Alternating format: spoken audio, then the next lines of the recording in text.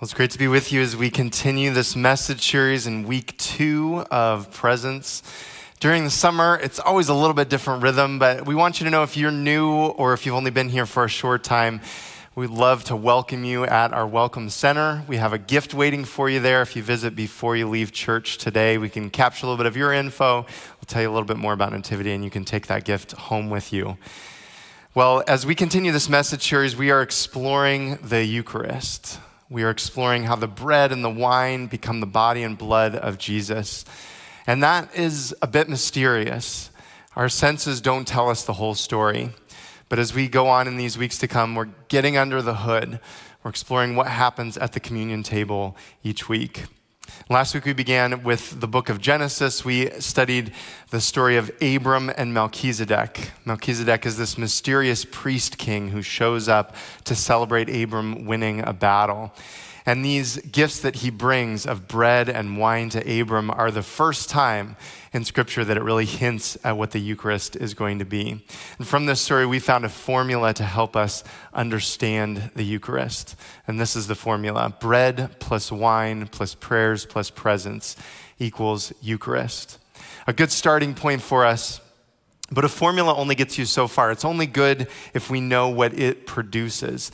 Even if we know what goes into a formula, what's most important is what comes out of it. You can have a math formula, but if you can't solve the problem, then it doesn't do you any good. You can be in the kitchen and have all the ingredients in the recipe. If you don't know how to combine them in the right way, you're not going to want to eat it. So today I want to help us to understand what goes on the equal side of that formula. When we say we're receiving the Eucharist, what do we mean? When we look at the wafer and the wine each week, we have to do a little bit of mental maneuvering to come to the conclusion that that is the body and blood of Jesus. And I want you to know that if belief in this teaching is challenging for you, you're not alone in that. In fact, we're going to read from the Gospel of John today, John chapter 6, and right in the middle of it, it says this: "This saying is hard. Who can accept it?" The saying is hard. Who can accept it? Or in other words, you expect me to believe that?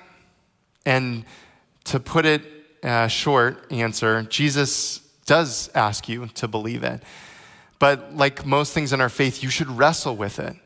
You'll never find Jesus telling anyone to do something blindly or without thinking. Jesus doesn't give thoughtless answers. He doesn't want thoughtless responses. He doesn't want thoughtless agreement. He wants you to examine the belief before you make the ascent and not to skip that climb. There are a number of objections when it comes to the Eucharist, just common things that people think. Here are just a few that I could think of. One is, it doesn't look any different. It still looks like bread and wine to me. Second, it doesn't feel different. I put it on my tongue, tastes the same, digest the same.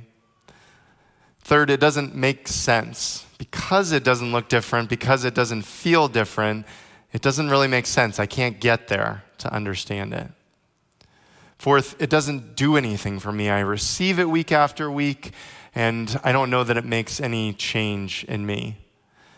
And last, it doesn't seem that important. We just repeat the ritual over and over again. Some Christian churches choose not even to do communion regularly. So if you've ever thought those things, I hear you. Most of them are soft in the sense that we're not shouting those things from rooftops, but we're just kind of tossing around the idea in our head. In our reading today from the Gospel of John, that's exactly what the crowd is doing. Jesus introduces the idea of the Eucharist. Everyone is really wrestling with it. So as we read this passage today, I'd like you to think of yourself as the Apostle John. He was likely there that day when Jesus spoke these words. He was the one that penned these words in the gospel.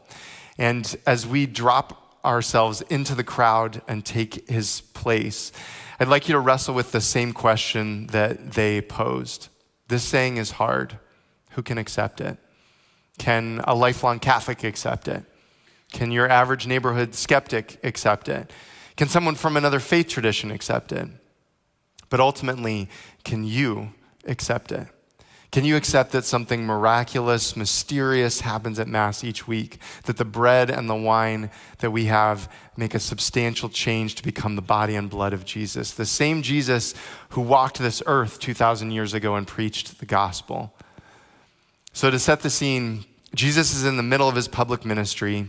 He goes on a bit of a miracle binge.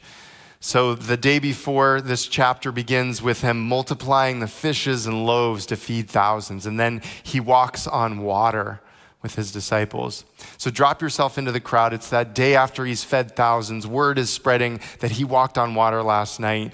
And you can feel the excitement as you join this throng of people. Everybody is looking for him. And that is where we find Jesus with this crowd. And they say to him this: "What sign can you do that we may see and believe in you? What can you do? Our ancestors ate manna in the desert, as it is written. He gave them bread from heaven." So the crowd is egging him on. Do another miracle. Show us, show us, show us. Do something cool. Do you have any magic tricks? But Jesus is not going to perform a visible miracle for them today. So Jesus said to them, "Amen, amen, I say to you, it was not Moses who gave the bread from heaven. My Father gives you the true bread from heaven. For the bread of God is that which comes down from heaven and gives life to the world."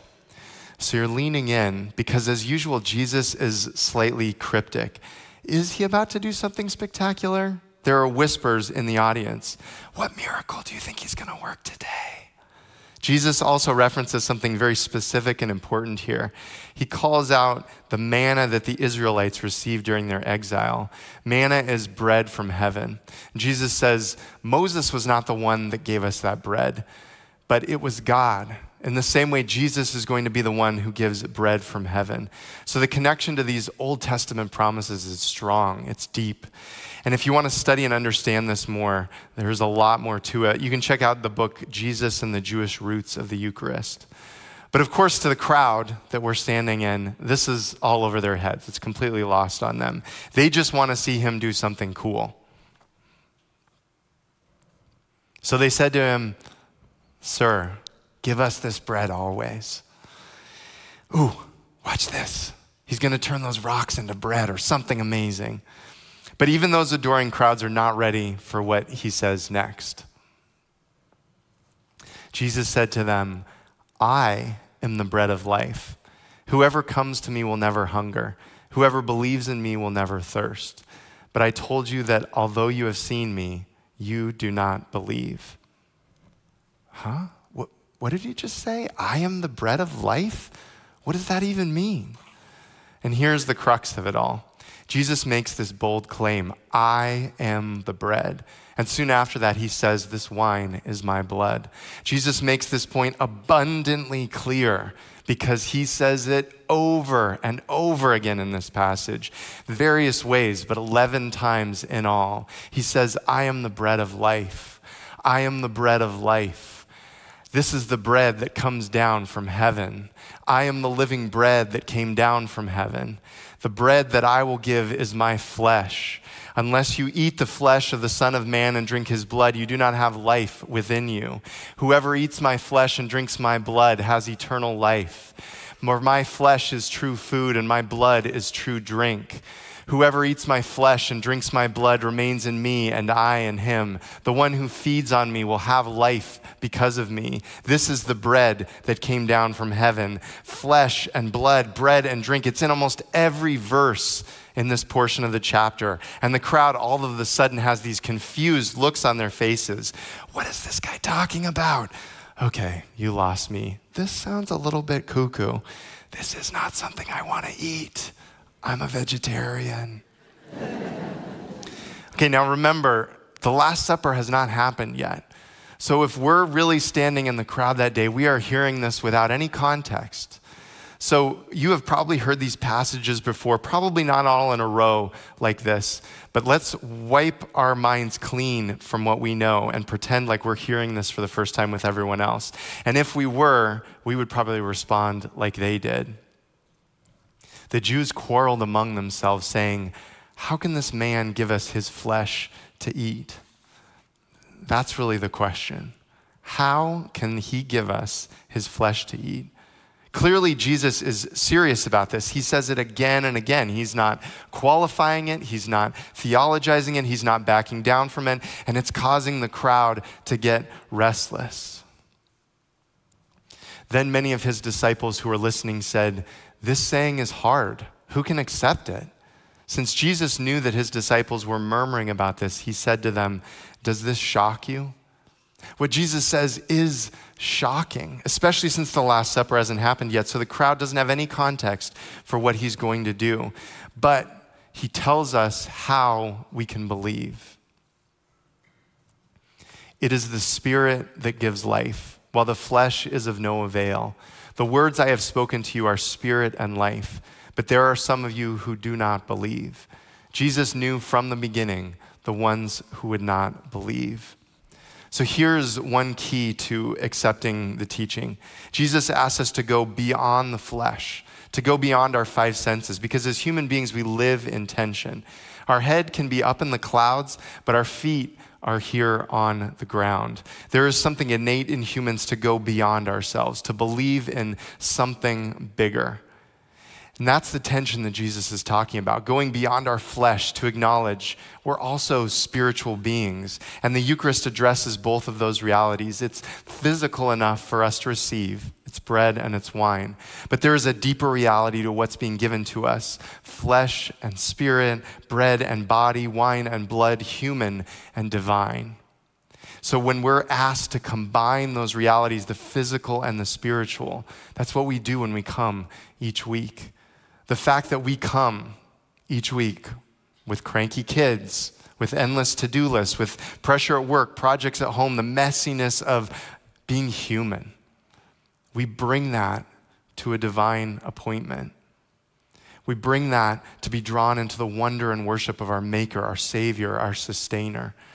And Jesus knows this is a difficult thing to do, but he also does not backtrack from what he is saying. If God can make something out of nothing and form creation, then making bread and wine into his flesh and blood is very much in the realm of possibility.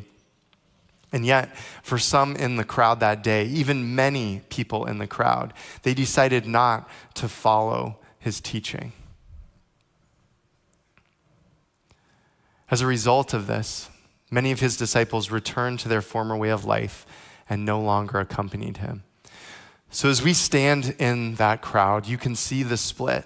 There are those that came for the miracle, for the spectacular, and they walk away disappointed. And for the ones that remain, Jesus turns to them. He turns to you with a question. Do you also want to leave? Do you also want to leave? It's pointed. It leaves no room for niceties. Is this saying too hard for you to accept? And for John, as he stood in the crowd that day, he had a whole history with Jesus. He had witnessed the miracles that Jesus had worked, the healing of the sick and the blind, the multiplying of loaves, the walking on water. Perhaps you have witnessed miracles that Jesus has worked as well. John had heard his teaching, the words that change lives, that bring hope to a healing world. Perhaps you've heard that teaching as well. John had been with Jesus since the beginning of his public ministry. Perhaps you've been a part of his church throughout your life. You can attest to its good effects. And so for John, for you, this is a line in the sand. Is this the teaching where you draw the line? How far are you willing to go in your trust of Jesus? That's what the Eucharist asks of us. With regard to Jesus' Eucharistic teaching, his disciples' primary problem was not that they didn't understand him. It was that they didn't believe him. We might have a formula, but ultimately the Eucharist demands that we trust Jesus. Does his word carry enough weight to help you go beyond the physical to a deeper reality? When Jesus says, "This is my body," it's not the same as when you or I say those words, because Jesus is God. God's word created everything. God's word is truth, is reality. God's word said, "Let there be," and there was something. God's word made you and me. So when Jesus says, "This this is my body, those words transform bread. When Jesus says, this is my blood, those words transform wine. Jesus knows this is true. He wants us to know it's true, to really know deep down in our heart, in our gut, in our soul, in our spirit. And he realizes not everyone will make that ascent, but his love is such that he gives us the gift anyway. And Jesus knows the reality. The Eucharist is his presence. Our belief or our unbelief cannot change the Eucharist, but the Eucharist can change our belief. So which part of the crowd are you? There is no fence. You can walk away or you can stay. And staying does not mean that you have all of the answers, but it does mean you have some level of trust in Jesus. The passage in John 6 ends with Jesus talking to the part of the crowd that stayed. And they're the ones that Jesus asked, do you also want to leave? And one person answers that question. Simon Peter answered him, Master, to whom shall we go? You have the words of eternal life. That's the heart that Jesus wants from us. Not to have every answer, but to combine our intellect with our faith. Simon Peter has a trail of logic. It's one that we can follow too. Creation tells us there is a creator. History says that Jesus is the Son of God. If those things are true, then it's reasonable for Jesus, by the power of his word, to give us bread from heaven. Combine that with knowing Jesus, with his goodness, his truthfulness, his sacrificial love. It means we can both have our head in the clouds and our feet firmly planted on this earth. Simon Peter gives us permission to believe. He doesn't answer every objection that might be voiced. Simon Peter simply says, I don't fully understand, but I trust you. To whom else shall we go? You have the words of eternal life. So I'll end with this. One of my favorite prayers is the Divine Mercy Chaplet. It's like a rosary, but it's a little bit shorter prayers, takes less time. And growing up, when I was taught how to say this prayer, I was also taught an addition at the end of it. It's not in most of the prayer guides that you would learn from. Somebody taught me to say at the end 3 times, Jesus, I trust in you. Jesus, I trust in you. Jesus, I trust in you. And so when I do that, I'll often start listing the things that I want to entrust to Jesus. My godfather Jim's cancer, how registrations are going for Camp Go, my ailing back, safe travel for my brother's family. And as I say those things each time, I say, Jesus, I trust in you. And I'll often utter that phrase many more than 3 times as I'm finishing the prayer. So this week, I just want to ask you to make that your daily prayer, to say that phrase as often as you need about everything that you need. At least do it those 3 times. And when you do, think of Jesus in the Eucharist and your place in the crowd. The Eucharist is in many ways a test of how much you believe in the word of Jesus. So next week, when we come here to the altar again at Mass, where will you stand? Are you one of the people that leaves because you just can't reconcile that belief? Or are you someone wrestling with the teaching but still managing to say, Jesus, I don't have all the answers, but I trust in you. Let's pray. Jesus, thank you that you are trustworthy, that with everything we have, we can look to you, that we can bring all of the messiness of our humanity, of our lives each week for this moment of worship. To stand before you, to know that you give us a way of being present, that you give us a way to receive you. Thank you. Be with us this week. Give us strength for all that is to come, and help us approach the communion table, not with all of the answers, but being able to say, Jesus, I trust in you. Amen. Hey everyone, thanks for watching with us today. Hit that subscribe button right now so you don't miss a single thing. You can be part of our mission to love God, love others, and make disciples simply by sharing this video. We are so grateful you're part of our community.